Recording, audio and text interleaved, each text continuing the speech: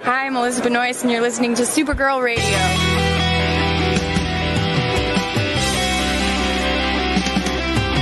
I think the CW are just trying to win the time slot war with Supergirl Radio. Supergirl Radio is going live every night of the week. How do you like it? Is becoming a human burrito a plus or a minus? I don't know. It does seem snug. I mean, they say you are what you eat. Oh no. So I do a podcast called Supergirl Radio, and one of our segments is Lena Luthor, Boardroom or Ballroom, because Really? She looks like a boss in this coat.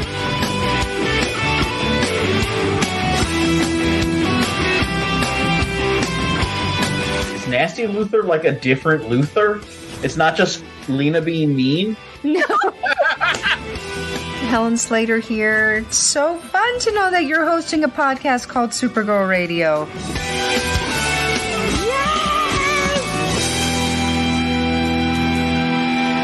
Welcome to Supergirl Radio, your source for all things related to the CW Supergirl TV series and the character of Kara Zor-El. My name is Rebecca Johnson. I'm Morgan Glennon. And for this episode of the podcast, we are live and wired, and we're going to discuss and review Date Night, which is a story from DC Pride #1 that features the first appearance of Dreamer in the comics. So we actually get Nia Nall's first appearance, so that's why we are talking about that today. We're going to be having that discussion, but before we get to that, we need to get to the news. So we do have some news for this episode of Supergirl Radio, and the first one is a pretty big one. The CW has released a trailer titled Meant to Be a Return Trailer, promoting the return of Supergirl Season 6 on August 24th. Morgan, did you get a chance to watch that today? I did, and definitely not while the opening credits of this were airing. Don't think that. That's not what happened. But I did watch it, and I thought there was some interesting stuff in there. Yeah, you and I were discussing earlier, like, is she fighting a garbage monster? Yeah, and then I sent you an Oscar the Grouch gif, and now deep in my heart, I want her to like cheer up Oscar the Grouch as like some sort of storyline.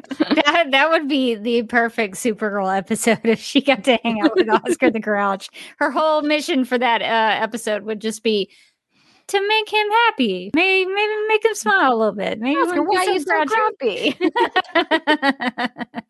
Yeah, so I guess we could get to talking about that. I do have some screenshots that we can talk about. We're not going to play the trailer on here because, you know, copyright things. But so we do have some screenshots we can talk about. So speaking of the trash monster, I guess is what we're going to talk. We're going to label it as. How dare you talk about my trash monster that way? I mean, maybe he likes being a trash monster. Maybe he's like just coming in with like some takeout in his hand. You can't see it. He's like, "Hey, you guys, game night," and everybody just freaks out. Everybody just assumes the worst. You see a trash monster and you think, "Run, hide," but maybe he just wants to hang out. Yeah, maybe he's a nice trash. We're being too judgmental of the giant trash monster. I think so. I was very curious about this because I was not expecting a trash monster. No one ever does. That's the thing about trash monsters. So I was doing internet searches for DC Comics trash monster, and so I did come up with something. I don't think there is technically a trash monster, but there is a character in DC Comics, and this will probably not be relevant at all, but I just thought it was funny. I hope it is. But there's a character in DC Comics called Garbage Man, who is, so this is a description of Garbage Man that I found on the interwebs. I think I put the link to it in the video description below. So if you want to check that out, you can. So here's the description of Garbage Man. One of the newest misunderstood monsters in the DCEU. I don't know I forget when this was written, but it says a misunderstood monster in the DCU who goes by the name Garbage Man, originally a Gotham City lawyer for the Titan Pharmaceutical Company. His name is Richard Moores, and he was on assignment investigating discrepancies for his boss. And I guess this is how he becomes Garbage Man. So this is Garbage Man's origin. Falls into some mutant garbage or something. And so Richard Morse was attacked and experimented on by one of the scientists. The scientist, thinking his experiment's a failure, destroys the lab and disposes of Morse's body. Instead of garbage? Instead of dying, Morse was transformed into something inhuman, a swamp thing-like being able to form his body out of trash and mud. To this day, Morse goes by the name Garbage Man, helping those in society's outskirts. So he's a hero. What if we're really judging the garbage monster? And what if his dream is to be a garbage man, like a guy who goes out and puts the garbage away? And like he's going down to City Hall. He's got his application in his hand. Maybe that's what's happening. He's like, I heard you have an open position. And then, but everybody screams and runs away. I mean, I think those people are heroes. So I think that would be very applicable. I don't think this trash monster is Garbage Man from DC Comics, but that would be awesome. It would be fun. I do wonder if this is a creation from Nixley. She does have magical powers, so I wonder if she creates a trash monster. It feels like something that she could create, or that she would create. I have so many questions about him. I don't know why I've just really glommed onto him. Like I feel like a deep kinship with the garbage monster. Maybe because I felt like garbage last week, and I was like, I was with you, man. I know what it's like. Don't let them dim your shine, Garbage Man. Well, we will have to figure out what's going on with Trash Man, because some things are going down. The first thing that we get from the trailer is actually of Kara, which shocked me. I was starting a Supergirl trailer with Supergirl? I was blown away. But yeah, Kara's talking about her fears and being stuck in the Phantom Zone and how cold it was and how breath was like ice. So she has a really nice moment there with Alex in the trailer, talking about, getting through it together. So I was pleasantly surprised that Kara was featured heavily in the trailer. That made me happy. We did get some more. I think this is all these daylight scenes with some chaos around it. I think this is all related to Trash Monster. Now, like, I don't want to get too upset, but this looks like maybe what happens after you're finished fighting Garbage Man. It looks like maybe Garbage Man lost there, and that's just the wreckage of Garbage Man, which is it's bad for me personally because again I'm all in on Garbage Man, but also very bad for the environment. It looks like. I mean, apparently you wanna fight Garbage Man in like maybe like a dumpster-esque environment. Really contain him. There's some debris. That goose is escaping as fast as his little wings will carry him. I was trying to determine if that was some sort of goose. I don't know exactly what bird that is, but I'm somewhat of an expert on Canada geese, and they look a little different from that. So I don't know if there are any birders who listen to or watch Supergirl Radio. But please let me know if you've identified what kind of bird this is. It sort of looks like a goose. But the coloring is a little different, in my opinion. But I hope the goose gets away from Garbage Man. We'll see. We'll see if the goose survives. Rachel wants to know if this is going to be when we finally learn what happened to the pelicans. I actually had that thought when I saw the goose. I was like, well, are the pelicans around? No, I definitely did have that thought. I hope we'll get the answer to that. Maybe the pelicans and the geese are hanging out together and they both have issues with Garbage Man. So we'll see. Apparently Garbage Man, I guess, is doing something with this contraction. I don't know. This looks like it's off in the same scene. Is Garbage Man going to space? I don't know. Once again, we have underestimated Garbage Man was like, I'm working on a science experiment over here. Don't touch it. And then everybody just messes it up. Yeah. So there's several moments in the trailer where it looks like Garbage Man may have been, I don't know if he's connected to this at all. but it sort of looked like that to me. It did look like maybe he was also throwing. Garbage man? Is that a little bit of garbage man we're seeing in the shot, or is that just a garbage wall? Is that? That's a good question. So it does look garbage like man been decorating this whole pier. Maybe that's what's happening. He's like, this is just how I like it. the Super Friends have come into his home and messed with his stuff, and they're now they're redecorating. They're ruining his rocket launch. Like. I think we're on Garbage Man's side, honestly. I think I'm turning to be pro Garbage Man. But it looks like he throws Martian Manhunter and a Supergirl into some garbage, maybe. I think there's a little bit of a fire thing that happens on that as well. Garbage Man does look like he's destroying some stuff in this facility. So he Garbage Man can shoot fire. I mean, Garbage Man being able to shoot fire is a twist. I didn't see it coming. I didn't see it coming. But before we judge Garbage Man, can I ask, what did the dock workers perhaps do to him? Do we know? Maybe they were like, I don't like your garbage. Maybe it's justified. I think Garbage Man probably has his reasons. I think we're prejudging Garbage Man. I think we should just let this play out. Well, whatever happens, it's bothering Supergirl because Supergirl in her kryptonite suit. I'm guessing that Melissa was not available for the scene. That's usually what happens with the crypto suit. But it does look like that Supergirl is bothered by it, which is kind of sad. It seems like she's maybe having some PTSD or something. I'm not real sure. Do we think that there's some kryptonite in the garbage? Oh, I did not think about that. She's either having flashbacks to something or maybe she's bothered by kryptonite. That could be the case. It definitely looks like Alex might be here or Sentinel at this point. So we'll see what happens. And I actually do like this shot from the trailer of the Sentinel suit because I know we've talked at great length about this suit and some of the things that we maybe have thoughts on. But the hood actually looks pretty cool in this shot. I like the inner lining of the hood. I hadn't noticed that before. The hood is nice in this shot.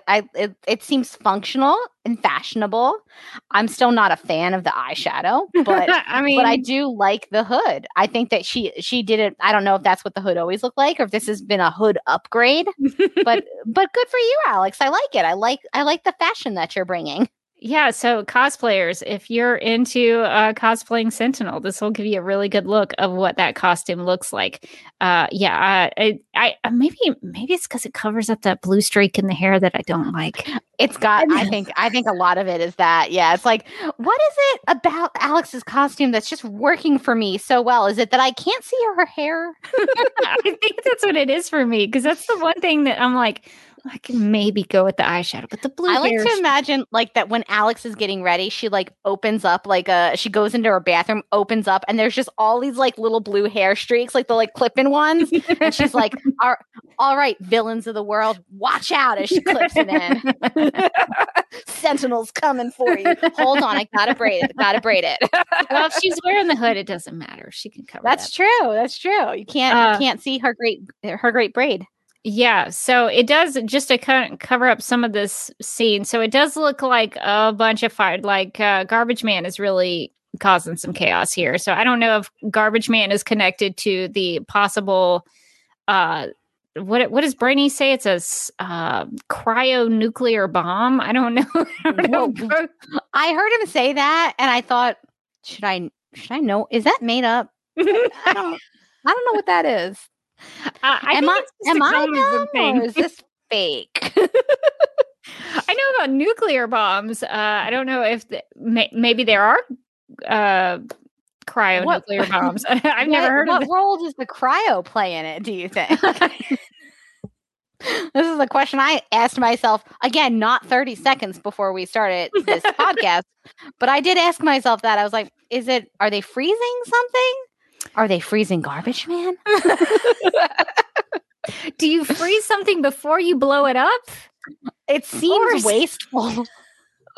Or are you like blowing it up and then freezing things down because it'll be too hot.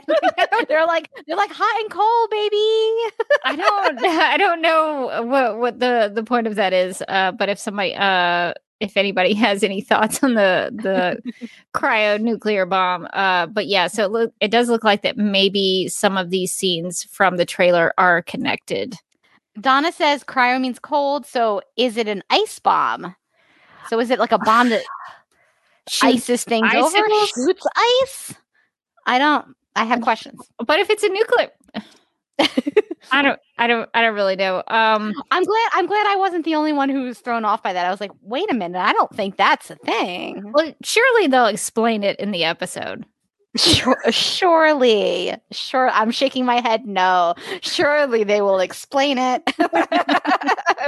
But you know who does have thoughts about the environment and things of that nature? Zor-El makes an appearance.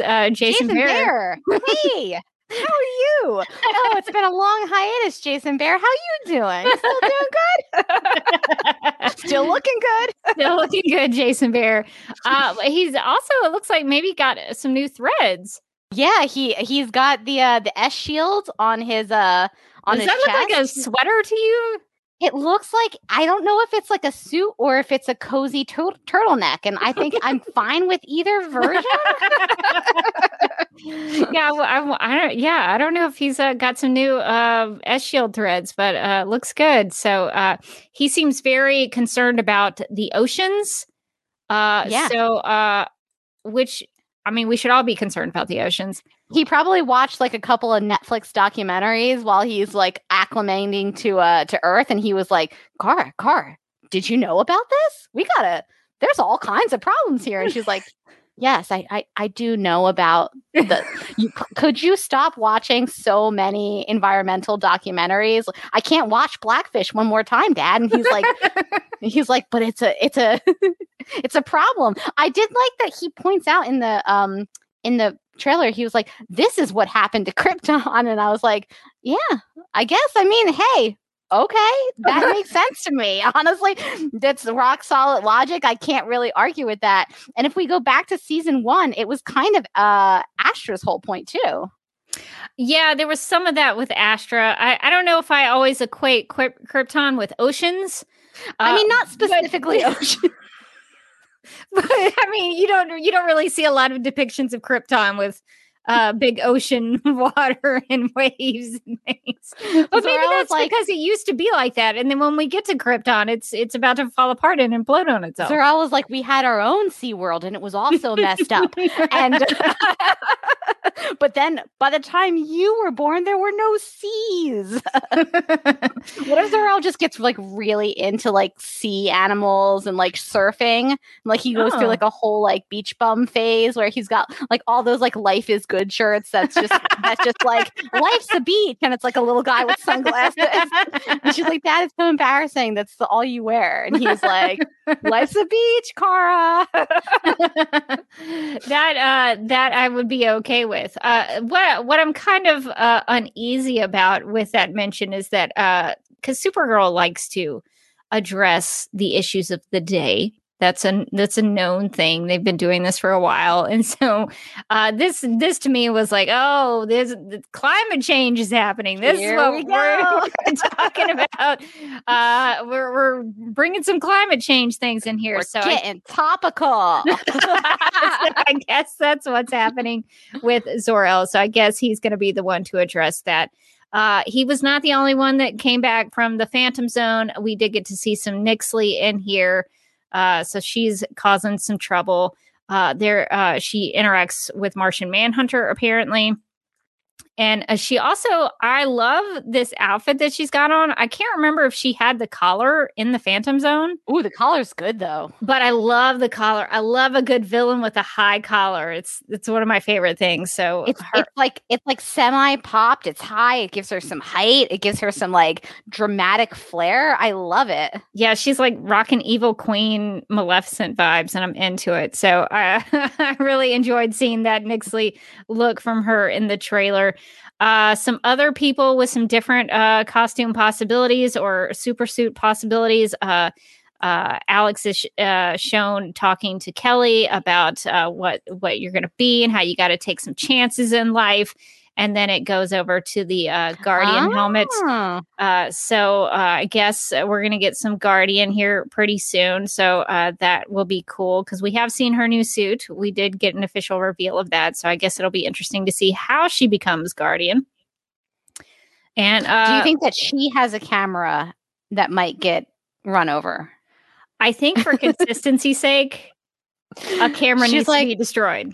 She's like, I keep thinking that I want to be able to defend myself. And then some guy ran over my camera and I was like, that's it. We're taking back the streets.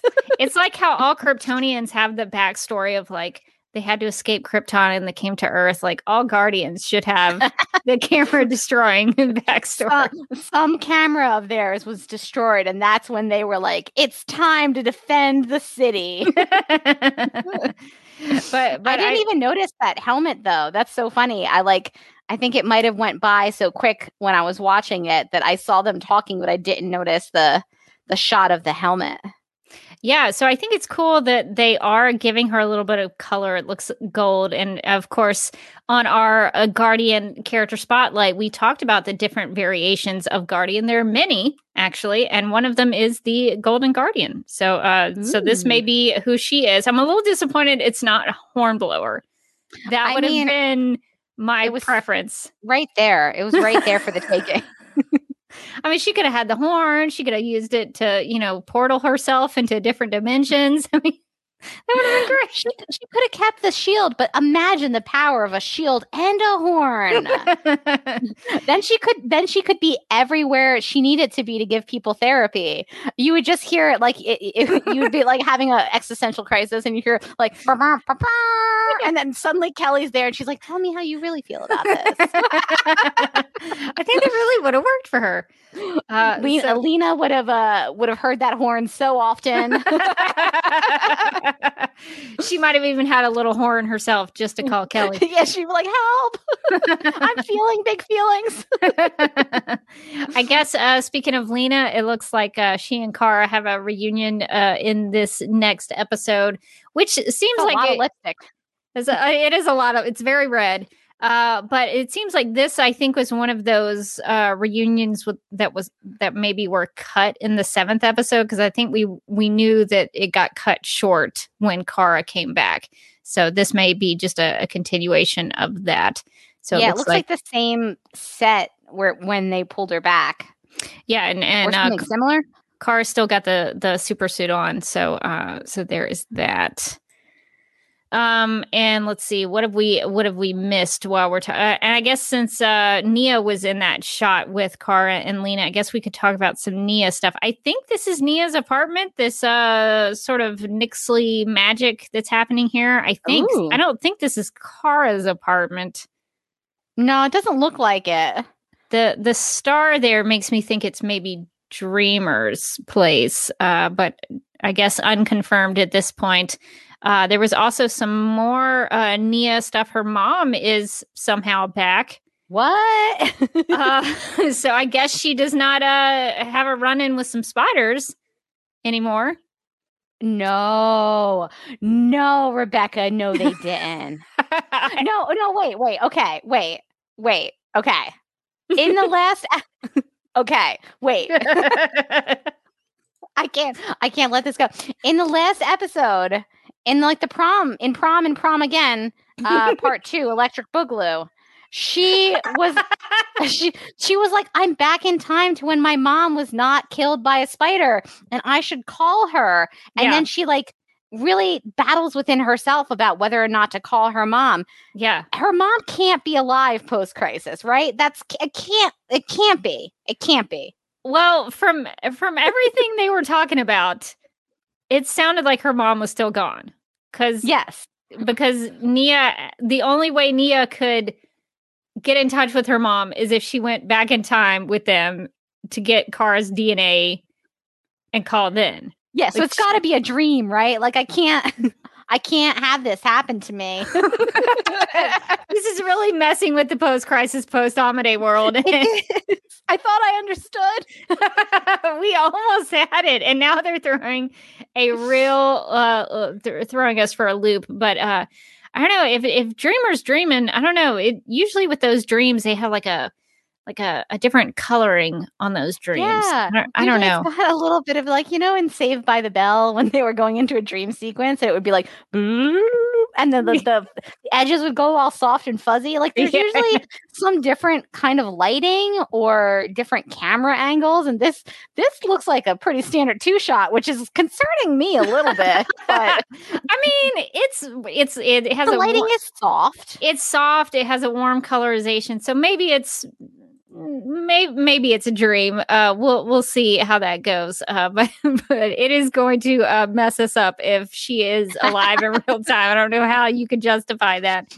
This does make me excited that like it does feel like this season has kind of remembered that Nia has like this whole family that she hasn't talked to or thought about for a while. And it's okay. And like they're bringing that back, which makes me think that we might get her going back to her like hometown and maybe having some conversations with her sister, maybe patching things up with her sister. Because I feel like they kind of left that storyline dangling. She was just like, okay, well, we're not getting along right now. But then they never returned to it.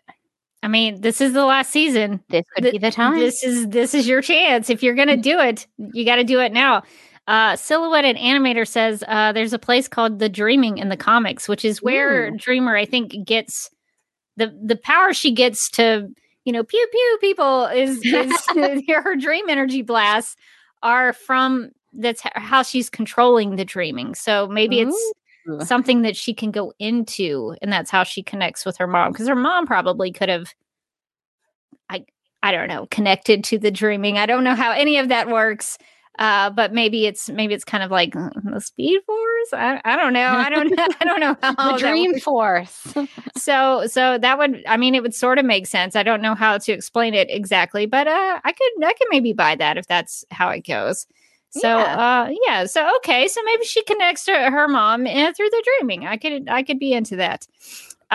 We also get connected or introduced to this new guy who has like some sort of blast powers. I don't know who this is. Yeah, it's like, who's this guy? Do you think this might? I know we talked about Garbage Man earlier. Oh my god! Do you think this is Garbage Man, like pre-Garbage Man, like before he becomes Garbage Man? Yes.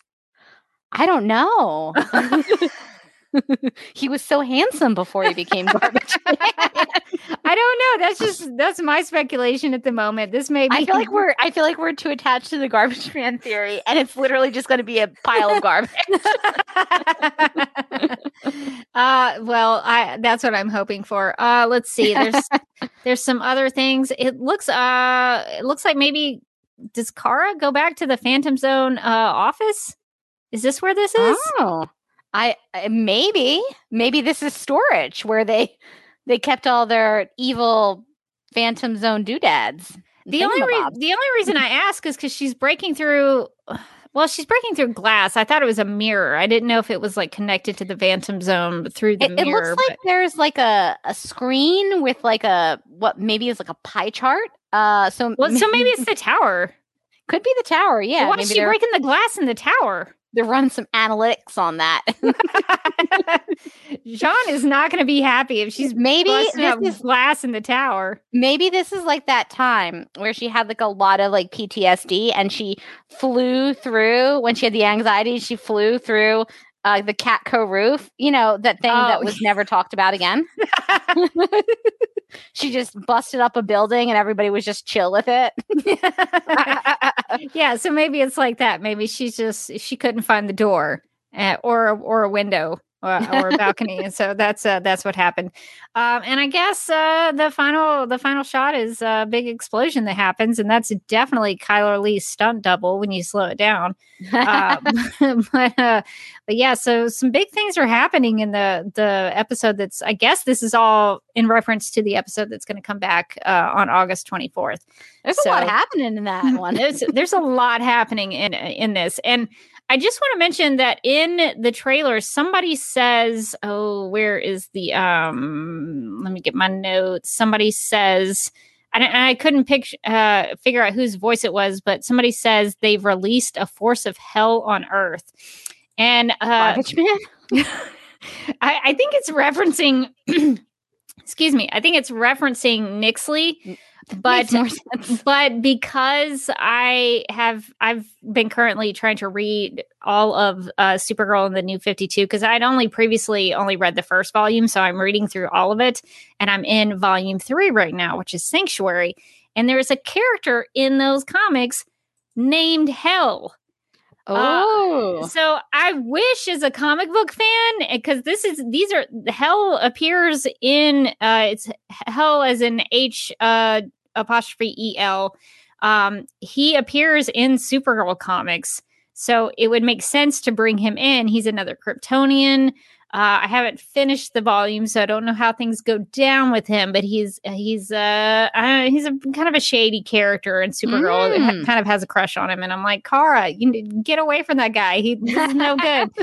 But so as a comic book fan, I would love it to be the introduction of this Hell character, but I don't think that's what's happening. But that's, I mean, if you're going to drop Hell on Earth, that would be a clever way to do that, but I'm not counting on that. I assumed it was about Nixley, but then I thought to myself, and no shade to Nixley, love her.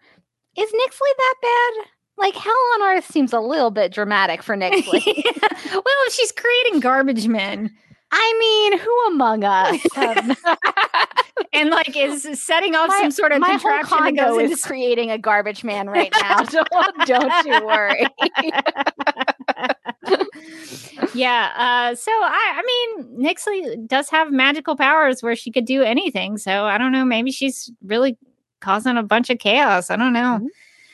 But it does seem a little over dramatic. It's. I mean, I was like, have we earned this with Nixley yet? I don't know just yet if we've earned it, but maybe by the end of the episode, maybe we're gonna get there.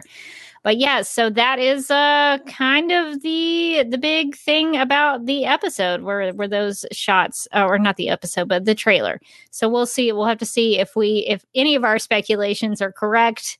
None of them probably will be. I don't think so. I don't think Garbage Man is going to be some misunderstood genius. I feel like I'm going to be disappointed on that tab. Man, I really want that to be Garbage Man from DC Comics. Now I feel attached to him. Me too. I don't think that's what's going to happen. So there's apparently an official CW Supergirl season 6 synopsis that we missed. But Mark, one of our listeners, sent it to us. So we've linked it in the video description of this live stream. So if you'd like to look at it, we'd love for you to do that. The first 2 paragraphs are basically a recap of what the show is and which characters are involved. But the 3rd paragraph is this is where it gets good. This is where it shines. The 3rd paragraph is where the description writer really let loose and like bring some flavor. So we just really wanted to like let you know that like if you want to it's just kind of skip like to the 3rd paragraph. It's kind of like when you're watching Parks and Recreations, you skip the first season. It's kind of like that. Just skip to paragraph 3. And you're going to be okay. So paragraph 3 reads, in the 6th and final season, Supergirl will immediately be thrust into the greatest challenge of her life, forced to confront her own mortality and the prospect of losing all hope. Not all hope. All right. I'm in this description. As her friends rally to help her in this difficult fight, a new villain will arrive in National City and test her resolve. While trying to save National City, Supergirl and her friends will confront issues of social justice, as they always do, including prejudice, racism, intolerance, societal ills that Supergirl's alter ego, Kara Danvers, will take on as a journalist. As threats mount on all sides and new villains partner with old villains, the Super Friends find themselves in a race to amass power in their attempts to keep everyone safe.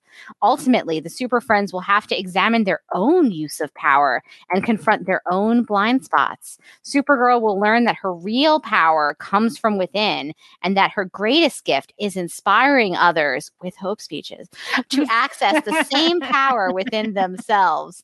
Our Super Friends will learn that the best way for heroes to help the world is by empowering each individual. Only then will they be stronger together. Interesting. So I like the stronger together mention at the end. That's very early on in season 1. I believe it's power. episode 2. There is a great emphasis on power. We hadn't covered the synopsis, but we knew about the theme. We knew about the theme of the season being power. Which their power, your power, everyone's power. Can power be good or is it always bad? So there's a lot of that, and I'll have to be honest. When I read this and it got to the part about addressing racism and intolerance and all that kind of stuff, I was like, I realize those are important topics. They really are. And how many episodes does Supergirl have left? They're going to solve intolerance. Well, and we've also talked about that stuff a lot. Like season 4, that's all it was. That was a big part of season 4. Yeah, had a lot of that. So I don't know. Yes, that's right. I don't know how much more can you dig into. I mean, I guess we'll find out. Well, yeah. So I don't know. That was not necessarily exactly what I was hoping that the synopsis would say, but that's what we're, I guess, going towards.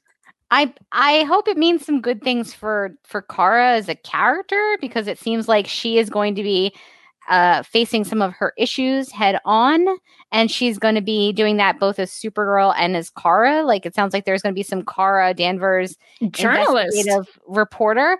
That makes me think she'll show up to work at least once in the last 13 episodes, that she will maybe talk to at least one source, and maybe do a story that gets a Pulitzer and solves intolerance. That's usually how it goes. In season 4, she, investigated a few things, but then in the end, she won a Pulitzer about a story that ended up not being the case anymore after Lex Luthor was resurrected. Her whole story was about how he died. And maybe this is how she wins the Pulitzer for the second time. Yeah, she's like, this is the post-crisis. I'm coming back for you, Pulitzer. So, I mean, if it focuses more on Kara, I'm into it. So hopefully that's going to be handled well, and we'll get to see a lot of Kara Danvers, journalist.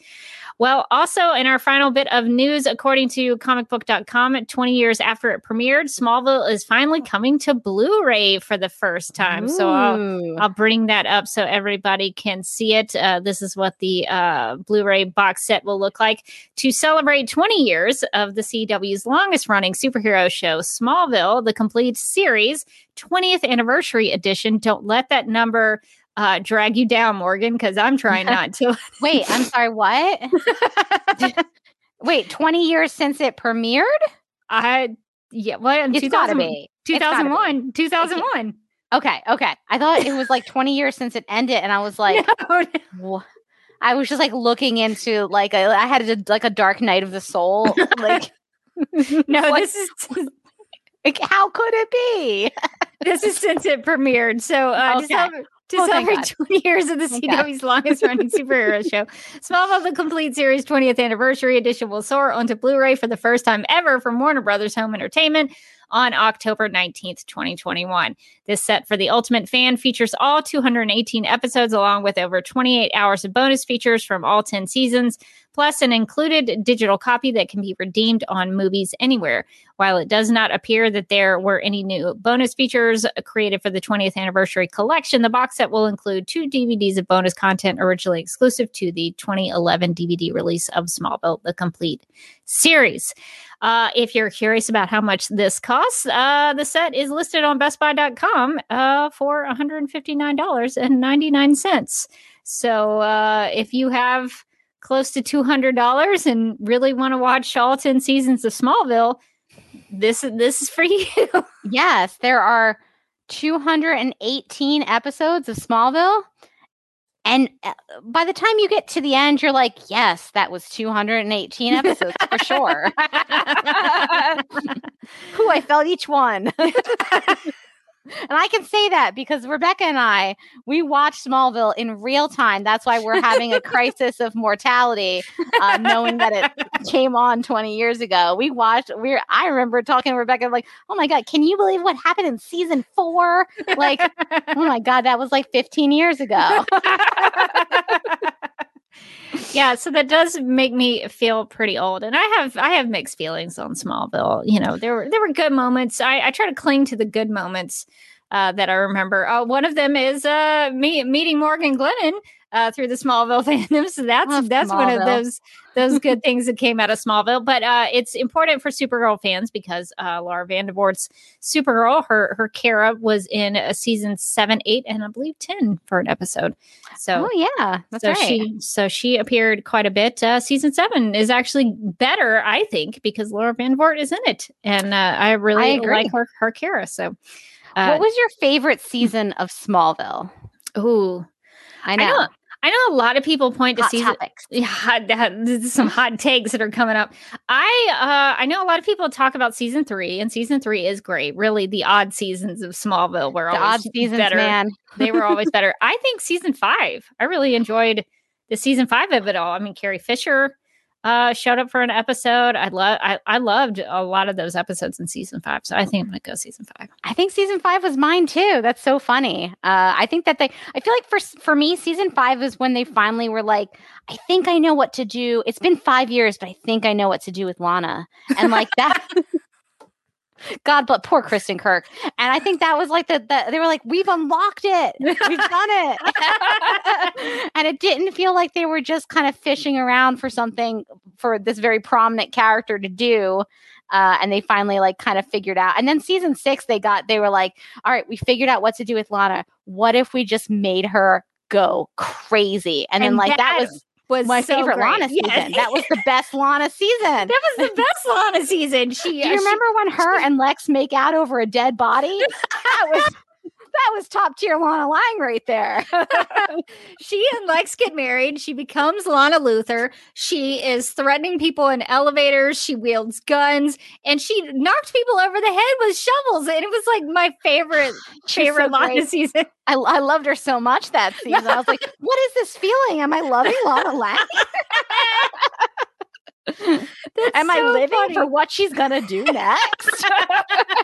when she went crazy, that was the best Lana that appeared on Smallville. It was a good time.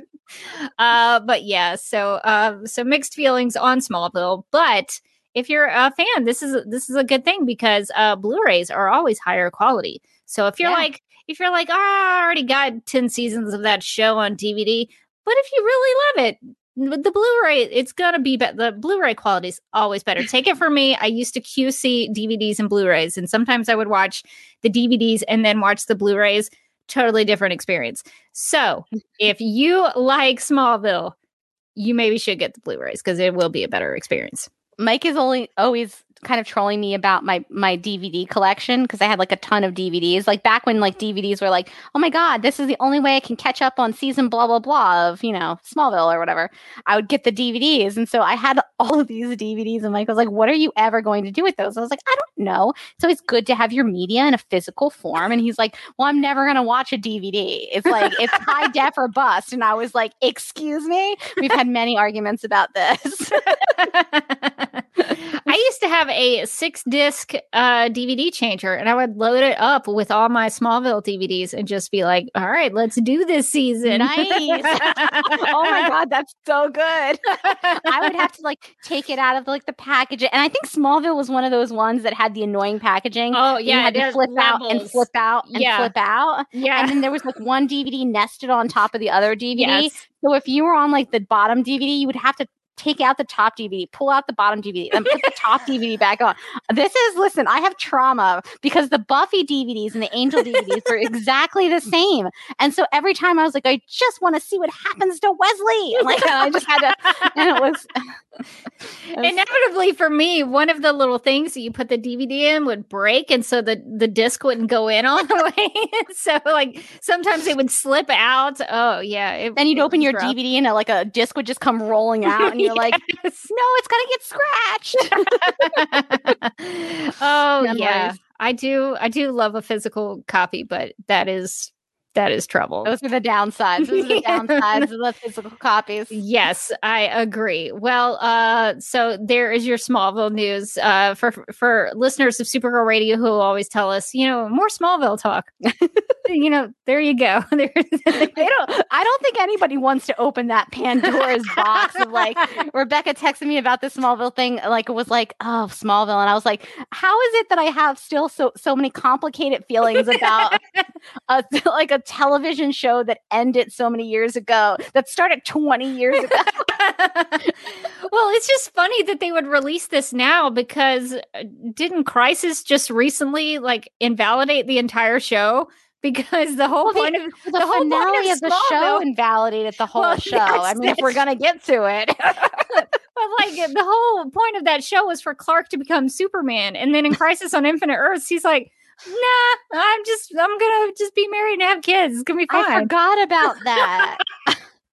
I repressed that. So now you're asking fans to go back and buy a $200 Blu-ray set for a show that's been invalidated twice. They're like, hey, do you want to watch the story of how Clark Kent becomes Superman? Joke's on you. This is how Clark Kent becomes stay-at-home dad Clark. He's got a farm. Stay-at-home dad Clark. I would actually watch a show about stay-at-home dad Clark. Me too. He's going to have all kinds of trials and tribulations. Didn't he, even in Crisis, didn't he give up his powers? I don't think he even had superpowers anymore. I don't think he had superpowers anymore, no.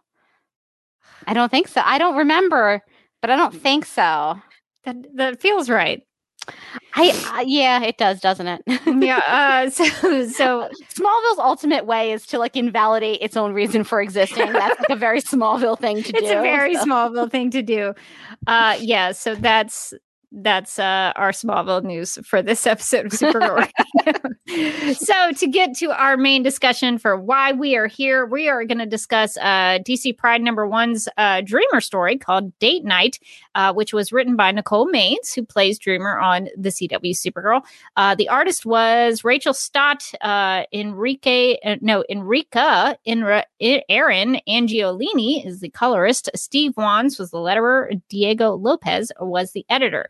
And there was no description specifically for the Date Night story, but the description of DC Pride #1 describes it as the thrilling introduction of a new hero Dreamer in the DCU as seen on the CW's Supergirl. So, Morgan, what are your thoughts on the story of this issue? Well, it was really exciting to see Dreamer in the comics. That was, first of all, I was like, yay, Dreamer. And I thought that the art was really good. And I really enjoyed definitely enjoyed the art aspect of the comic. I will say, so I bought the whole issue, clearly. And then I was like, where is it in the issue? Because I want to start with that one. And then I'll read the rest because I needed to do it for this podcast. And the thing is, in the beginning of the issue, they don't tell you page numbers. Did they not? I had to just flip through. They did not. I looked many times. I was like, just tell me. And so I ended up reading like a whole comic before I got to Date Night. And then I was like, oh, here it is. I only knew because there was a giant splash panel of Dreamer. Yeah. And that's how I knew that I was going in the right direction towards the Dreamer story. And I was like, okay, all right, I'm in this now. I'm closed. It's kind of hidden in there if you're not looking, if you're unable to find it through the table of contents, which is weird because normally for these big volumes of things, they will put it in there. That's what I expected. There is a table of contents that tells you all the stories that are going to be in the issue, but they don't come with page numbers unless I have completely missed it. No, there's definitely not. I looked again. It is page, I believe, 60 in the digital version. So if you are looking to find it and you have trouble, it starts on page 60. And it is kind of misleading because it doesn't have a normal or a typical like cover page that you would normally think of. It just kind of has a little bit of a title there at the bottom. So you have to be looking for it. So it's like really easy. And I kept thinking that there was going to be like splash art or like art between each individual story. And that's how I would know. But sometimes there isn't. So this one, I think, went right from the end of the previous comic. If I remember right. Yeah, it's the end of the previous comic and then right into date night. And so I thought that there would be like a big splash page because there are a couple in the book. There's like one of Constantine and like a couple other ones in the Pride issue, but there wasn't between those two. So I was like, did I make it? No, I think you got there. Yeah, it had the page before it says the end, so you know that story's complete. that helps you. That helps. So you know that one's over. But what did you think about the story in this one of Dreamer taking on the League of not Assassins? That's a different group in DC Comics, the League of Shadows. What were your thoughts? I thought it was interesting. So I thought that there were a couple of different like layers. So she's kind of out on her own patrolling and Kara's like, don't you have a date tonight? And she's like, don't worry about it. I'm just going to do like one little thing and then I'm going to go on my date. But it turns out that she's like hiding a secret from Kara, which I was surprised about. I was like, I thought like she told Kara stuff, but she was like, I don't want to worry Kara. I'm going to be honest, and I don't know if this is a controversial take, but I didn't like the way this issue was. I mean, I liked it's a short story. Like you only have 8 pages to do anything really.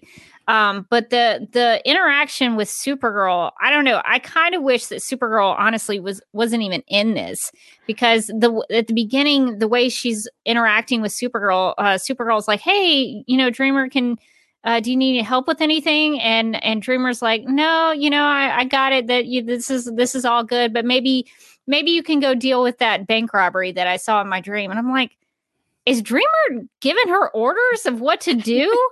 Is Dreamer the boss now? Yeah, I was like, hang on a second. I don't know that I like the way that this is happening with Supergirl.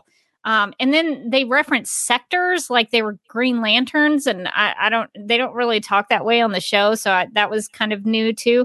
But I wasn't. And then at the end with Supergirl, Brady says something like, "Are you going to tell Supergirl about all this?" And she's like, "Car doesn't need to, or doesn't have to know." And I was like, she doesn't have to know. The whole story is about you taking on the League of Shadows, who are like, the national city will fall and somebody's going to send some more things, which I guess is a reference to Talia al Ghul, but somebody's going to send some more things and people to come and make sure national city falls. That seems like something Supergirl maybe should know about. Maybe that's just me. I don't know, but I was not feeling the Supergirl stuff in this. Yeah, I was interested on your take too, because that threw me off because I feel like in the show they work really collaboratively, and like I don't feel like Nia really keeps secrets from Kara. And in this comic, it was kind of the idea that maybe she had seen something in her dream that concerned her, and so she didn't want to tell Kara about it because she didn't want to like stress her out, or she didn't want to like scare her or concern her, but she's Supergirl. So it's kind of like she kind of needs to be in the loop on that stuff. Yeah, I mean, I could maybe buy it if she's concerned about Supergirl's well-being or something like that. I would be okay with that. But the way as it is written and sort of played in this issue, I was like, oh, I don't know how I feel about that. That was not my favorite. Yeah, I wanted like a little bit more background. I felt like this was definitely an issue where I felt like the 8 pages was tough, and like I wish there were more pages. Basically, I wish it was like a full issue to be able to like explore that that struggle that she was having about whether or not to tell Kara about what's happening, and like the idea of maybe wanting to protect Kara or maybe being concerned about Kara. And maybe it almost felt like she had seen something that was like maybe Kara would be in danger if she came, but they don't really dive into it, or they don't have time or room to dive into it. And so I was just kind of left with like, Nia's seems to be keeping secrets from Kara for question mark reasons. Yeah. Yeah, I think that would have been an interesting thing to explore. But to your point, I mean, the 8-page is very limiting in what you can do with the story. What? Okay, I guess maybe this question should be set up. I guess maybe I'm trying to find the best way to say this. Do you think this plot is just basically Batman Begins? Am I the only one that connects those dots with the League of Shadows and then the thing being put into the water system? Because that's exactly what happens in Batman Begins. You know, it's been a while since I've seen Batman Begins, but I don't think that you're wrong. I think you're right, actually. Was it in the water, too, that they were doing in Batman Begins? Yes. Yeah. Scarecrow was going to put it in the water supply. But doesn't it end up in the air? They sort of like spray it around. But the plan was for Scarecrow to put it in the water supply. Yeah, you're right. Because the League of Shadows is also heavily featured in Batman Begins. It's also involved. Yeah. Yes, I think that you're correct. Yeah. So that was one of those things that I was like, oh, okay. I mean, I guess I was hoping for something a little more original. But then I don't know. It felt a little too Batman Begins-ish to me. Yeah, we have a silhouetted animator in the chat who says that's straight out of the Batman Contagion storyline from the comics, and Gotham and Arrow adapted that storyline too. So apparently, this is a very popular Batman-esque storyline. So yeah, kind of referencing it, I guess. But I feel like for Dreamer's comic debut, I would have preferred maybe even like I liked the action, definitely, but like with 8 pages, I would have preferred a little bit more character stuff and then maybe like some light hitting of things. Yeah. She does do a lot of action. It was hard at first for me to buy that Dreamer could take on the League of Shadows because, I mean, Batman had to train for many years, I guess, or at least a couple of months. I mean, at the very least, to train with the League of Shadows. And I believe Sarah Lance, was she with the League of Assassins or the League of Shadows? They're kind of used almost interchangeably, but I think she was with different. Some sort of league. Yeah, definitely. She got some sort of like BJ's Costco card to a league. Yeah. So you would think that those people would be pretty formidable in fighting, but then by the end of the comic, I sort of bought it a little more because Dreamer uses her Dreamer energy into weapons. She talks about that in the description of Dreamer, that she can transform that into weapons, and she has swords and stuff. And so that was actually pretty cool. Dream energy swords. But it was hard for me at first to be like, should Dreamer be able to like punch these guys? just by her fist. That also threw me off. And so there's a couple panels on, let's see, I think it starts around page, it's like it's a really cool full page panel on page 62 where you see, and I think it's the background of this live stream, where you see Dreamer's kind of up in the air and you see all her hands are like hitting people and avoiding things and ducking and doing, all kinds of fighting maneuvers. And presumably she's like taking on the League of Shadows. You see her in the next panel in 63, like jumping over people and fighting people and going like, hey, yeah. And the thing is, that Dreamer, we know that Dreamer's powers are mysterious, and in some ways unknowable. But I feel like what I know Dreamer about is like puns, definitely. Yeah, puns. Those were featured in this issue. Loved that. Loved that energy. Great. They were great. But I feel like I know her for her weird nebulous powers, but not specifically for like fighting, like hand-to-hand fighting skills. And so that threw me off quite a bit. So I did have a question for you about page 62. The question is, what is happening? I don't know. What I think maybe is happening is that do you think she's seeing the fighting with them? Oh my God. Like before she does it? Is she like having some sort of precognition of like, I'm going to have to punch this guy here and I'm going to have to do this here. And then she does it? I think you're right. Okay. So my first read on that panel was, why are there so many hands? That was the first read. Then when I started to go deeper into the source material, I was like, are her hands currently fighting?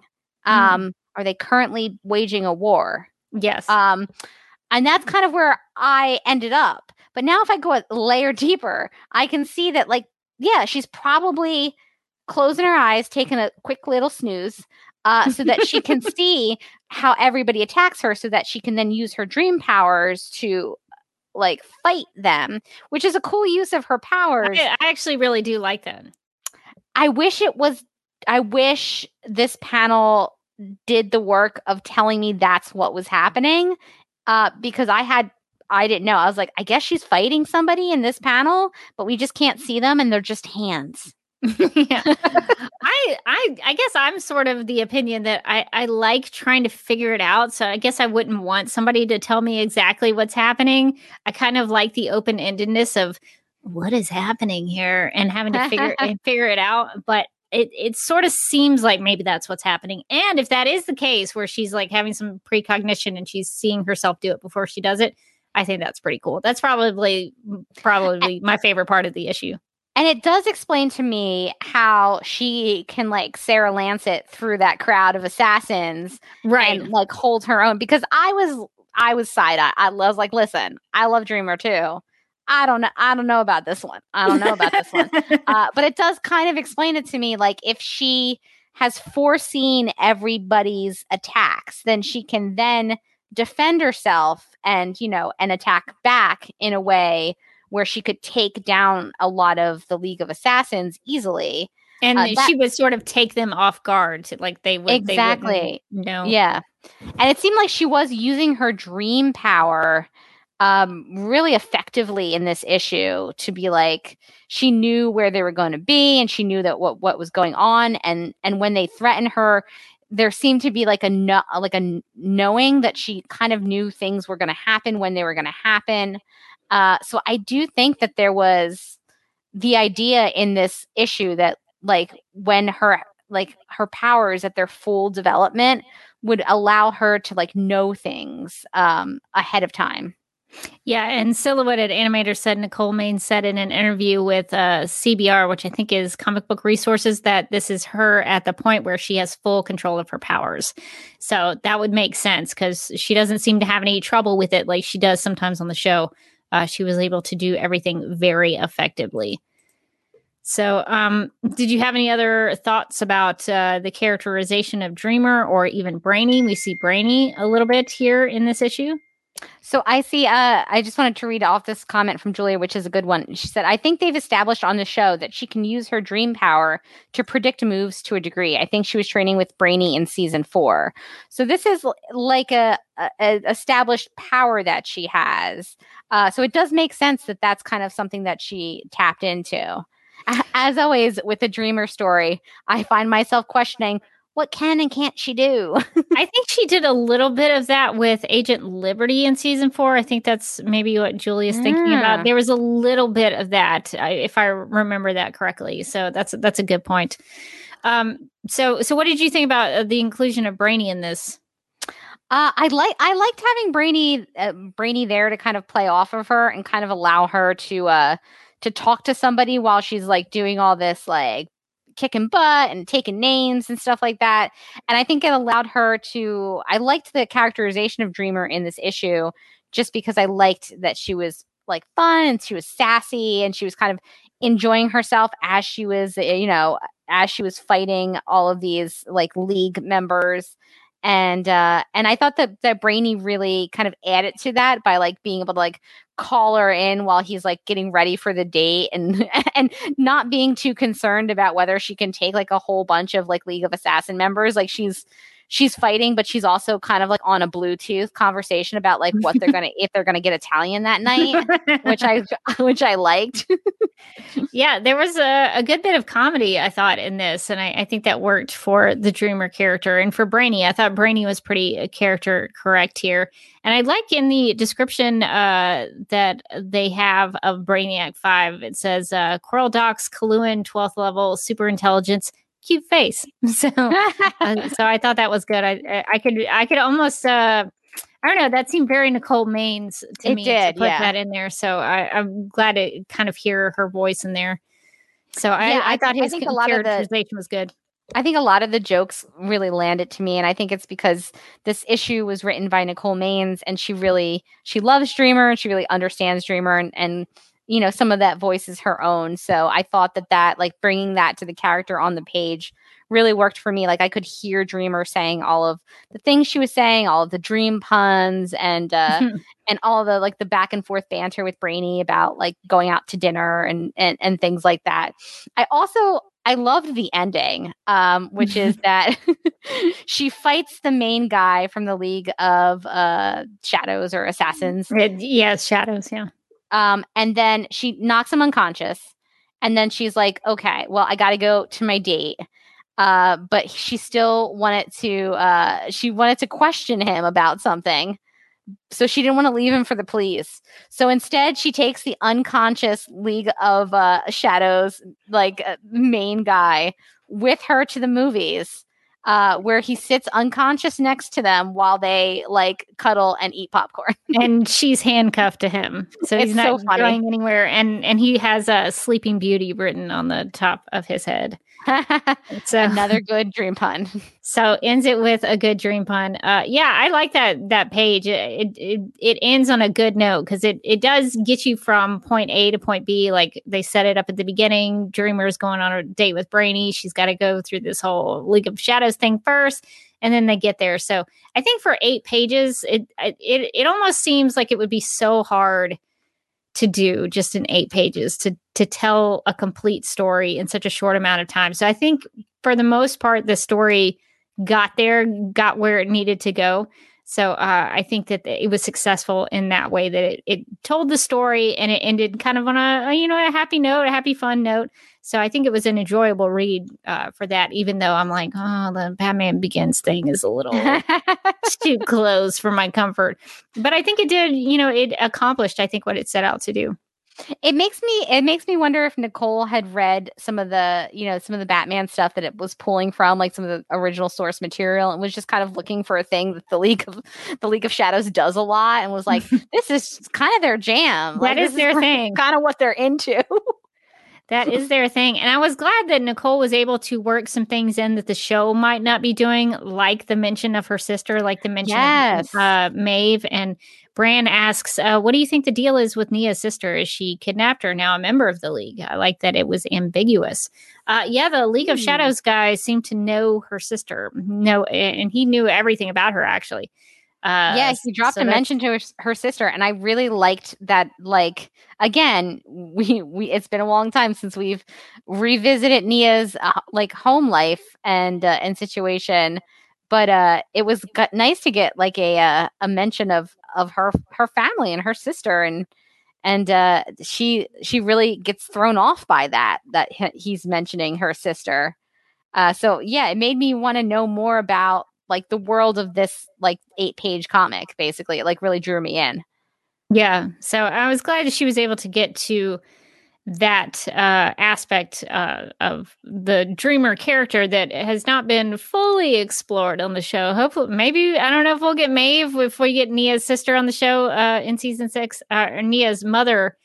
Since we're getting Nia's mother on the show in season 6, I wonder if we'll get Maeve again. But it always sounded like it was up to the actress's schedule, whether or not they could get her or not. So at least they could get her a mention in this one, in this 8-page story. So did you have any other like favorite panels or pages? I know we both liked I think page 62, which I thought was probably like the coolest page in my opinion. But did you have any other favorite bits of art that you liked? Yeah, I think honestly 62 was like went through after I read after I found and read the Dreamer story. I went through and I read the rest of the Pride issue, and I liked it. I liked a lot of the stories in it. I have to say, I think that one, the page 62, was like maybe one of my favorite panels in the whole issue, like the whole 80-page issue. So bravo to that to them, because I thought it was one of the coolest pages that they had in this issue, with all the hands and things like that. But also I really liked the end issue, the end page. So she shows up at the movie theater, and her and Brainy kiss, and it's like kind of like a sparkly background, and then and then you like pan down to them in the theater with the unconscious handcuffed villain, and I thought that was just such a funny like sight gag that worked so well for that character. Yeah, I think it does give the story a good ending. For me, I think the only other thing I would mention, I like the close-ups of eyes in this issue. I think there's a couple of instances of it. There's one on page 62, and then there's another one on when he mentions page her sister. 64. Yeah. I like the cinematic use of the close-ups there, because it really brings the intensity into those moments. So I really like that. And even the way that Dreamer's hair is falling over the mask, I thought was really good. And also on that page 64, there's also let me get these, a swoosh. When she draws the yes, I guess the dream energy is it just one sword, or does she have two? I think she's got two. She might have two. So I like that. That's pretty cool. I like all the blue lights there, and the sort of sparkly light that's coming off the dream energy sword. So I think that would probably be my other favorite moment in the issue. So I guess overall thoughts, what did you think about Dreamer's first appearance in comics? I was excited to see her in comics. I enjoyed the issue thoroughly. I liked seeing her in action. I liked seeing her her ability in this issue to use all of her powers so well, and like she seemed like she really knew how, like, what power was like the right time to use for what thing. And I like to see like a powerful Dreamer who's kind of in control of her crime fighting. I didn't love the stuff with Supergirl, but like I thought that was, it was underdeveloped to the point where it could have been left out, I think, because it made you ask too many questions about like, well, why isn't she telling her this? And why is she like making her go across town on some wild goose chase when she's like, taking on the League of Shadows? That doesn't make a lot of sense. Supergirl would probably be like, even if it was just like, she's like, it's my time to shine, something like that would sit better with me than like her going like, no, go over there. It's fine. I'm not gonna tell her about it either. I'm not gonna tell her. She's fine. I thought that was kind of the only thing about this issue that really kind of threw me off. Like I was a little thrown off by her, her fighting abilities. But now that you've mentioned, I think we worked through those. That panel like really like that got me there on the fighting. I'm like, cool, that's a really awesome use of her powers. But the Supergirl stuff was the only thing that threw me off. Otherwise, I really liked this issue. I liked her banter and like the humor that they brought into the issue, and just kind of a day in the life of Dreamer. And it makes me think that they could very easily give this character some more time in a comic book, and maybe her own book, and that I would want to read it. Yeah, there's definitely stories that you could tell with Dreamer. I mean, I would love to see more with her and her sister Maeve, and the dynamic of how that works out. So, I mean, there's a lot you could do with that. I don't know if they'll expand that, but I think this was a good first appearance for Dreamer, in the sense that I think if you had never heard of Dreamer, if you didn't see Dreamer on the show, it kind of at least gives you a good introduction of who Dreamer is, what at least somewhat about what the powers are that she is able to do and how she is able to use them. So I think it gives at least a non-Supergirl fan a good introduction to who Dreamer is, who her established relationships are, where she's located. You know, all those details are there, that she has a sister, that kind of thing. So, I was kind of bothered by the Supergirl stuff too, and I was a little kind of. I know I keep mentioning the Batman Begins thing, but I just couldn't. I couldn't believe it, because I tried to look up I tried to look up other reviews to see if other people were connecting this to Batman Begins, and I couldn't find anything. And I was like, am I the only one who's noticing that this is the plot of Batman Begins? But other They're than just really into that. That's just their thing. but I did like the being able to see Dreamer really in control of her powers, and I thought the art was really good, and the characterization of Brainy I thought was really good. So I think for Nicole's first comic, that's awesome. I think she did a good job, and I'm glad that when we talked with her, it was apparent that she loved comics, and she loved the character of Neuronal, and loved Dreamer that she gets to portray on the show. And so I'm happy for Nicole that she actually got to tell a story, because I think there's a lot of stories that she has up in her head, up in her brain, for what she could do with the character. And so I'm glad that she was afforded that opportunity to do that. Well, I think you can tell that she really, truly enjoys comics, because I think that the pacing of the story was just really good. The way that everything kind of flowed together, and the use of like the puns and the fight sequences and everything like that. Like I thought it was really great. I would love to read more comic stuff from Nicole if she ever wants to do that. It was actually to that point. It was very readable. It was an easy read. It was a good read. Able to, for somebody like me who's like, just read that one book, Rebecca, just read it. It was easy. It was easy for me to read. And I can't say that about every comic that I pick up. So I think that's a good indication that, you're in it and you're having a good time, is when it's easy to read through. So I will say that as well, that it did have a good flow to it. And it did feel like I hate to say this, sometimes comic books kind of, at least for me, I'm like begrudgingly having to get into it. But this one was like pulling me in, and I was able to get through it.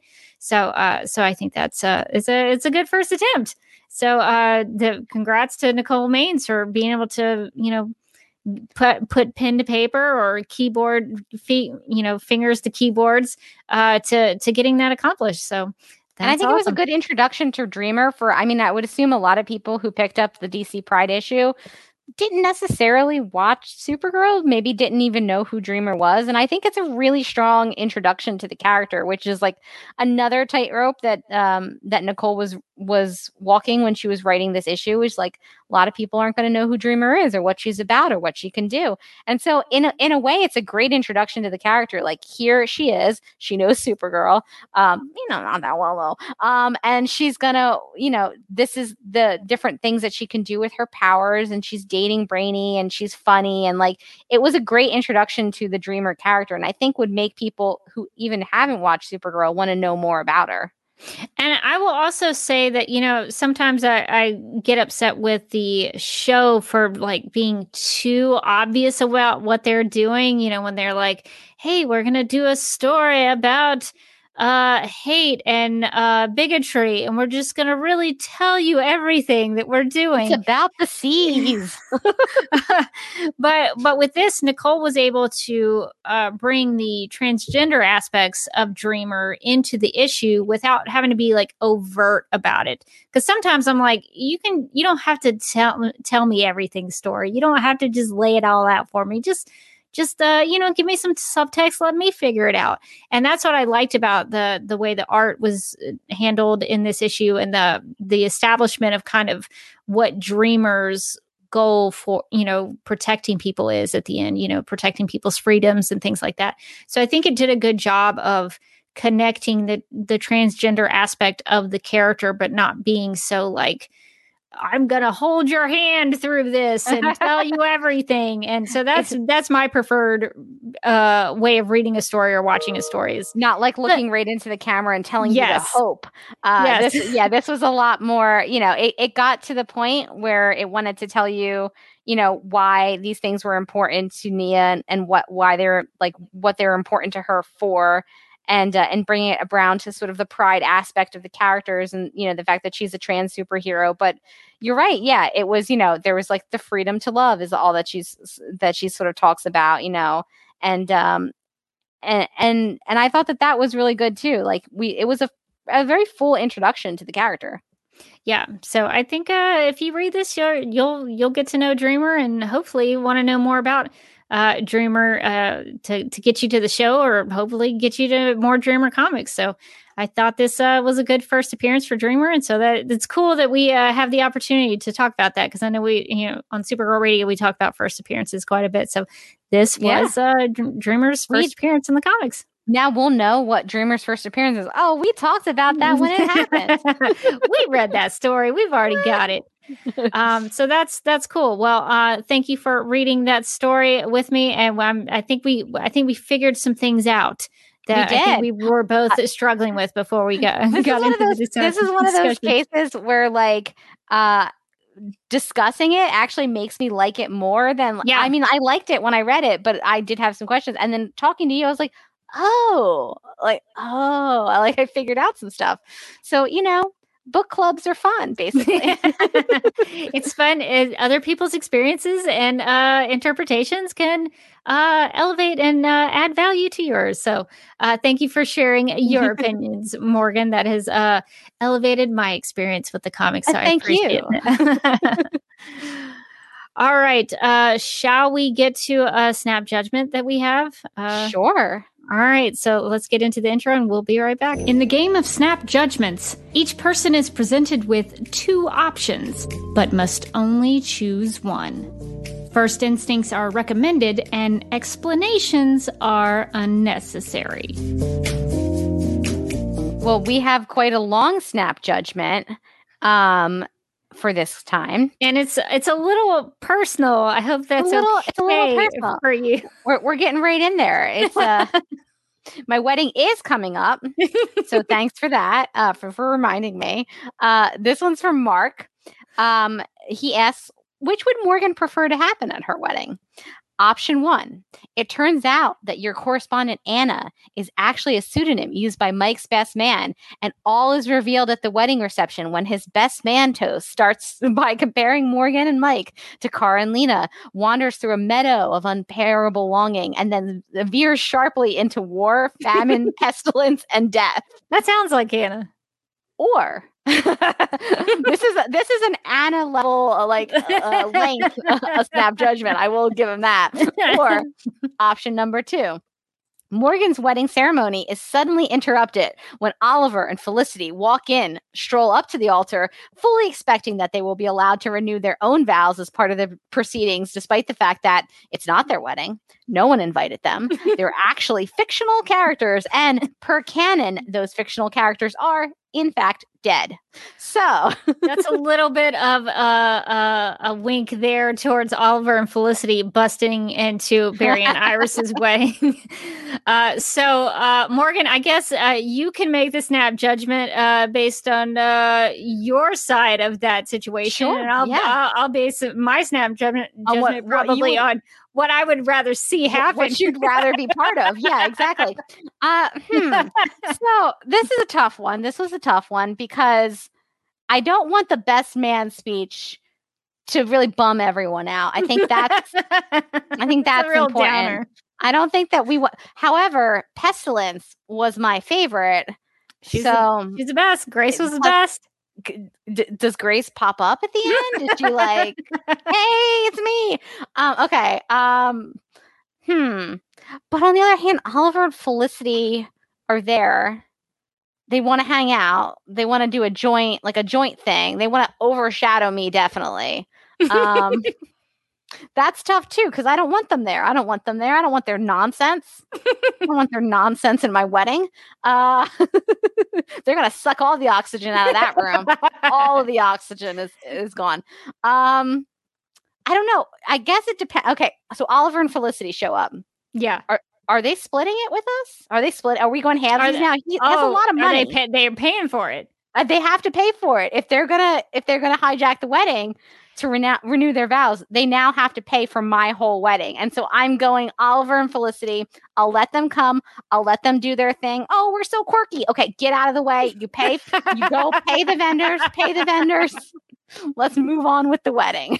You would hope that they would pay for half of it. They wouldn't, though. I think they would come in, interrupt the wedding, and then do their thing, and then they would just leave, and everybody would be like, what just happened? They'd be like, you're welcome. You're welcome. You would have to track them down, just run after them and tackle them to make sure that they give you some money out of Oliver's wallet. I think that's fair. For me personally, as a person seeing all this unfold, I think I would rather see Oliver and Felicity interrupting the wedding. I personally would love to see the chaos surrounding that. I would also have to fight the temptation to yell at them to get out. That would be. I mean, Rebecca, think about this. I might cause a scene. You could stand up dramatically. And you could scream, "Get out of here!" You get, and then it's like it's like a soap opera. It becomes like a soap opera scene where Perfect. where maybe there's a tussle and somebody falls into a fountain that suddenly appears. It's kind of perfect. Or somebody could maybe Oliver rides in on his motorcycle. Yes. And he has his green arrow. Yes, he just goes straight down, but instead of interrupting wedding, he's just like, "Hey, can we just hop in here for a second?" No, Oliver, no one wants you anywhere. No one wants you here. Yeah, I think that would have the most chaotic atmosphere. So I think I would be into that. Let's hope none of those situations happen for you. Just a snap judgment, just for fun. So we're gonna leave all of this here at the snap judgment and hope that neither of those options happen in real life. All right, we're gonna do our outro and then we'll be right back. No judgments on your snap judgments. All right, well, that's going to do it for our thoughts on DC Pride #1's date night featuring Dreamer. If you've already picked up this issue, make sure to give it a rating in Comixology or your DC Comics app. And if you haven't bought it yet, DC Pride #1 is available in the DC Comics app, the Comixology app, as well as Comixology.com, Google Play, the Nook Store, Amazon, and at Read DC Entertainment. And I guess we should also get to some plugs while we are here, and I need to make sure that I get the right plugs for this episode. So we're going to get to some DC TV plugs, DC TV podcast plugs, and some Supergirl Radio plugs too. We've got some of those in there. So we'll get to some plugs and we'll be right back. If you'd like to contact Supergirl Radio, you can post a comment on our website at supergirlradio.com. You can email us at supergirlradio@gmail.com. If you'd like to leave us a voicemail, you can call us at 678-718-7252. You can like us on Facebook and follow us on Twitter and Instagram, all at Supergirl Radio. You can listen to us on Apple Podcasts, Stitcher, iHeartRadio, Google Podcasts, Radio Public, Podchaser, and Spotify, where we also have a Spotify playlist that includes music featured on and inspired by the CW's Supergirl TV series. We are listed on DC's fan page, which you can find at dccomics.com/DC-fans. If you like what we do, we encourage you to give us a rating and write us a review on Apple Podcasts. If you enjoy our Supergirl Radio live streams, make sure to subscribe to the DC TV Podcast YouTube channel and hit that notification bell to get notified when we go live and wired. DC TV Podcast also has a TeePublic store, so if you're in need of new DC TV related t-shirts, tank tops, sweatshirts, onesies, mugs, notebooks, pillows, or stickers, go to supergirlradio.com and click on the TeePublic store link at the top of the page. Supergirl Radio, Superman and Lois Radio, The Flash Podcast, and Legends of Tomorrow Podcast, Black Lightning Podcast, Batwoman Podcast 2, and Titans and Doom Patrol Podcast just for you, Justice League Dark Podcast, Green Lantern Podcast, Stargirl Podcast, adventures. Podcast and finally my favorite of the bunch, DCTV After Dark, where you're allowed to say fuck.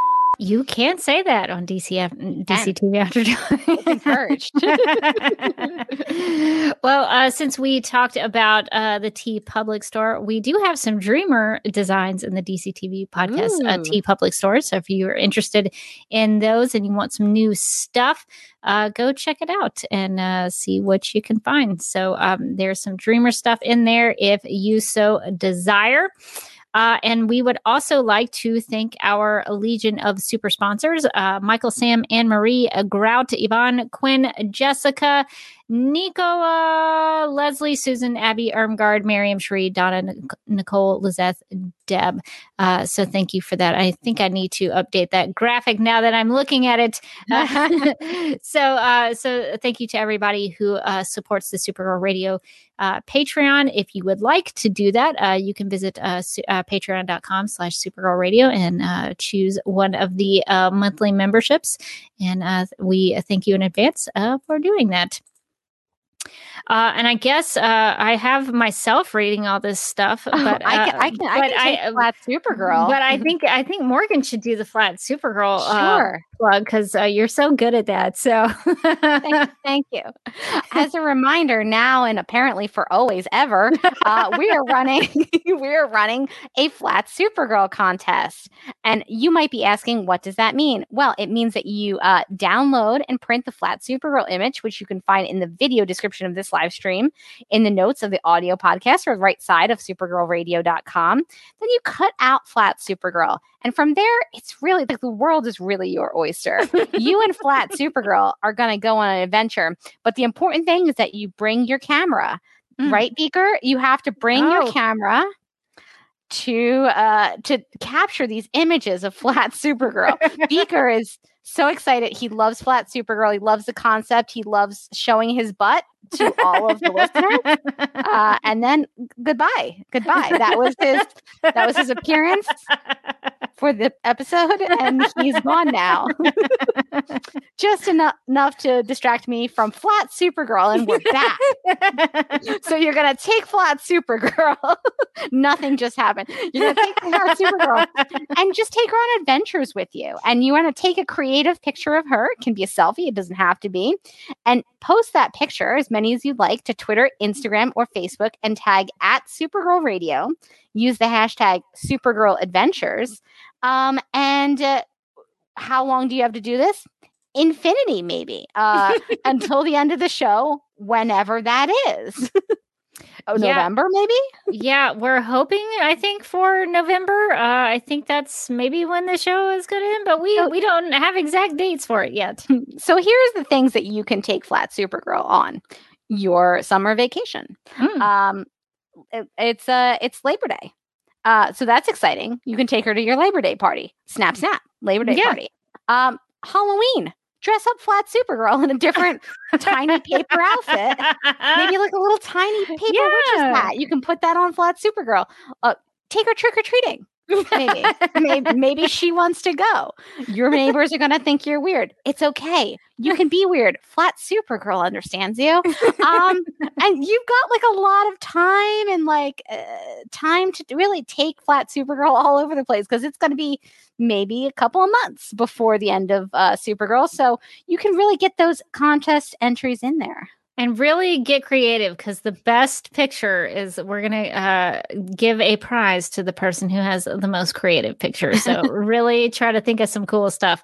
I will be doing some flat Supergirl stuff. Hopefully in Metropolis, Illinois this weekend. Ooh. I'll be there on Saturday. So if anybody is in Metropolis for Superman Celebration, give me a holler at Supergirl Radio. I just blanked on our email address. supergirlradio@gmail.com. If you are going to be at Superman Celebration, maybe we'll have a little Supergirl Radio meetup. I think Dr. Nicole Green is going to be there. I don't know if that's still the case, but if Dr. Nicole Green will be there, I'm gonna get her to do some Supergirl radio shenanigans. So we'll have some things for the next live stream to present. So Flat Supergirl will be coming with me to Superman Celebration.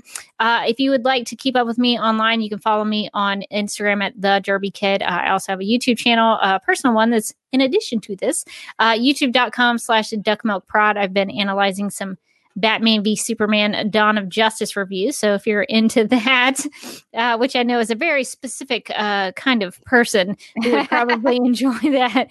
But if you want to share your thoughts on Sundays at 4 p.m. Eastern is usually when I do it. I've gone ahead and scheduled some things for August because I'm going to be in and out of town. So I'm not going to be able to do every week in August, but you can just check my YouTube channel to see when those dates are. And also, another place I'm probably going to take Flat Supergirl is Atlanta Comic Con, which is happening at the beginning of August. So I have some, let's see if I can do this. I've got overlays while I'm saying some things. So if you're going to be attending Atlanta Comic Con on August 7th and 8th, those are the 2 days I will be there. I'm actually going to be doing 5 panels. They roped me into doing 5. Whoa, five panels. I was initially going to do 3, and they were like, hey, can you do a few more? We got some spots to fill. And I was like, I'll give you 2 more. That's it. So on Saturday, August 7th at 10:30 a.m., I will be doing a panel on Zack Snyder's Justice League. So you can hang out with me there if you want to do that. I can't remember what the next one is. Is it, let's see, this is the podcasting one is next. So I'll also be doing a podcasting panel. I'm calling it Fan Podcasting Tips and Tricks. That will be Saturday, August 7th at 1:00 p.m., where we'll talk about things related to podcasting, probably some live streaming things that we might talk about there. I also thought I would do a hashtag Restore the Snyderverse pitch meeting, which Supergirl Radio listeners should be familiar with the pitch meeting concept. This would be Saturday, August 7th at 6:00 p.m., where, I'm going to just open up the floor to people to tell me, if you could continue the Snyderverse on HBO Max, what would you want to do? How would you do it? What movies or TV shows would you want to do? And I'm going to play the role of the HBO Max executive who greenlights or rejects the idea. And the best idea is going to get a Zack Snyder's Justice League prize from me. Ooh, so that'll be a lot of fun. That will be a lot of fun. Hopefully people will be game and play along and have a good time with that. I thought that'd be easy and I wouldn't really have to prepare much for it. But it also sounds like a lot of fun. Also on a Saturday, August 7th at 7:30 p.m., I'm going to be doing an Army of the Dead panel. So if you want to come talk about zombies and Zack Snyder zombies specifically, you can do that then. And I think that ends on Sunday. For Supergirl fans specifically, I'm going to be doing a panel on Sunday, August 8th, which just happens to be my birthday. So happy birthday to you. I'll be talking about Supergirl on my birthday, which I thought was pretty fitting. That feels right. If I could do anything on my birthday, that's a good thing to do. So we'll be talking about Supergirl season 6, the final season, and speculations, thoughts about what we might see when the show comes back. Maybe we'll talk about our good friend Garbage Man. So we'll try to bring him up. But I hope there's a lot of Garbage Man content in there. So if you are going to be in the Atlanta area August 7th and 8th, come see me at Atlanta Comic Con because I'll be doing a lot of things. So there'll be plenty chances to meet up with me if you're interested. That is exciting. They've got you all over that schedule, huh? It's a lot. The reason I like doing Atlanta Comic Con is if you do a panel, you get to go for free. So oh my gosh.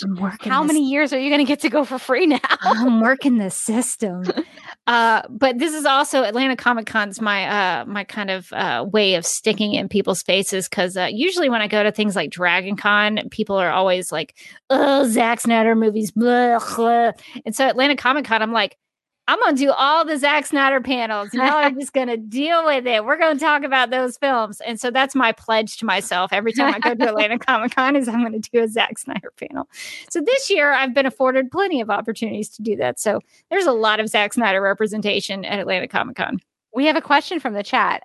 They want to know if the listeners of Supergirl Radio will get to hear Sunday's Supergirl Season 6 panel. That's a great question, Claudia. And the answer is probably yes. If all my recordings go to plan, I'll probably have a backup to my backup to my backup.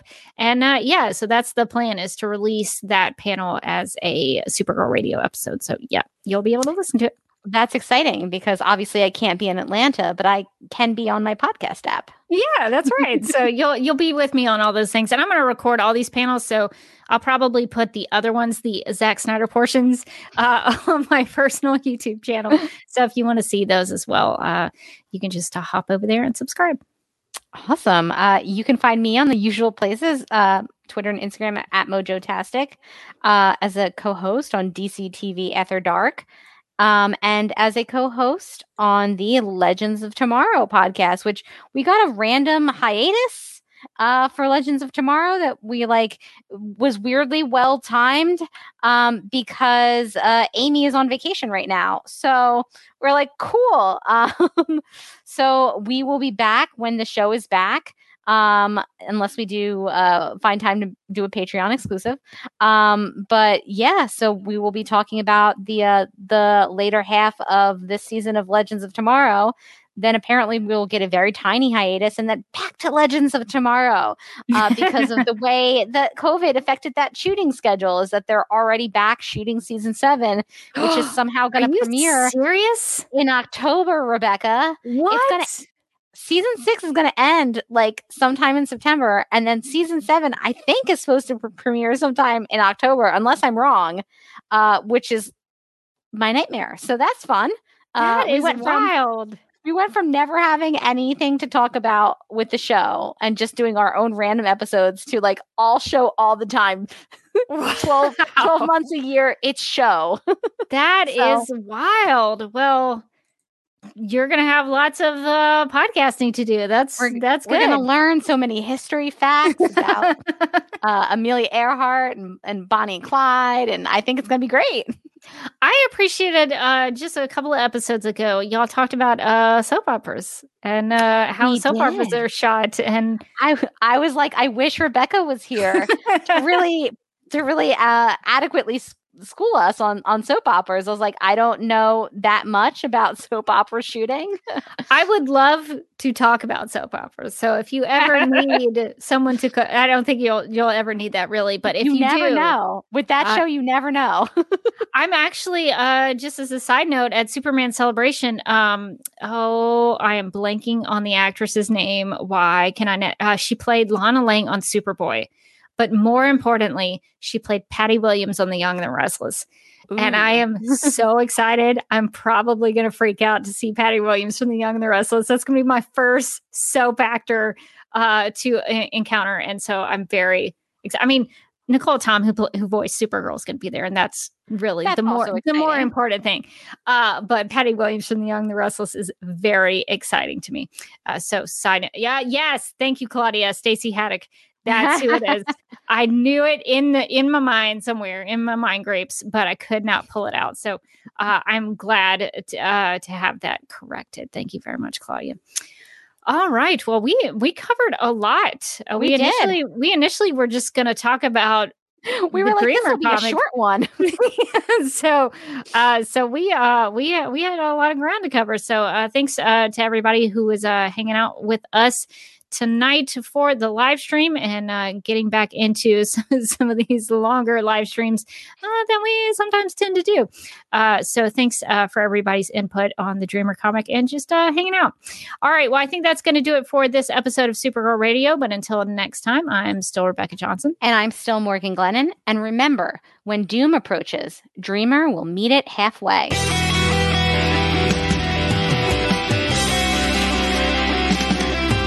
I think the CW are just trying to win the time slot war with Supergirl Radio. Supergirl Radio is going live every night of the week. How do you like it? Is becoming a human burrito a plus or a minus? I don't know. It does seem snug. I mean, they say you are what you eat. Oh no. Yeah.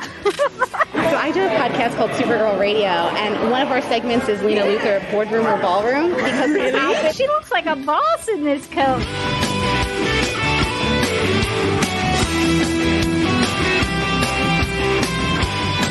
Is Nasty Luther like a different Luther? It's not just Lena being mean? No. Helen Slater here. It's so fun to know that you're hosting a podcast called Supergirl Radio.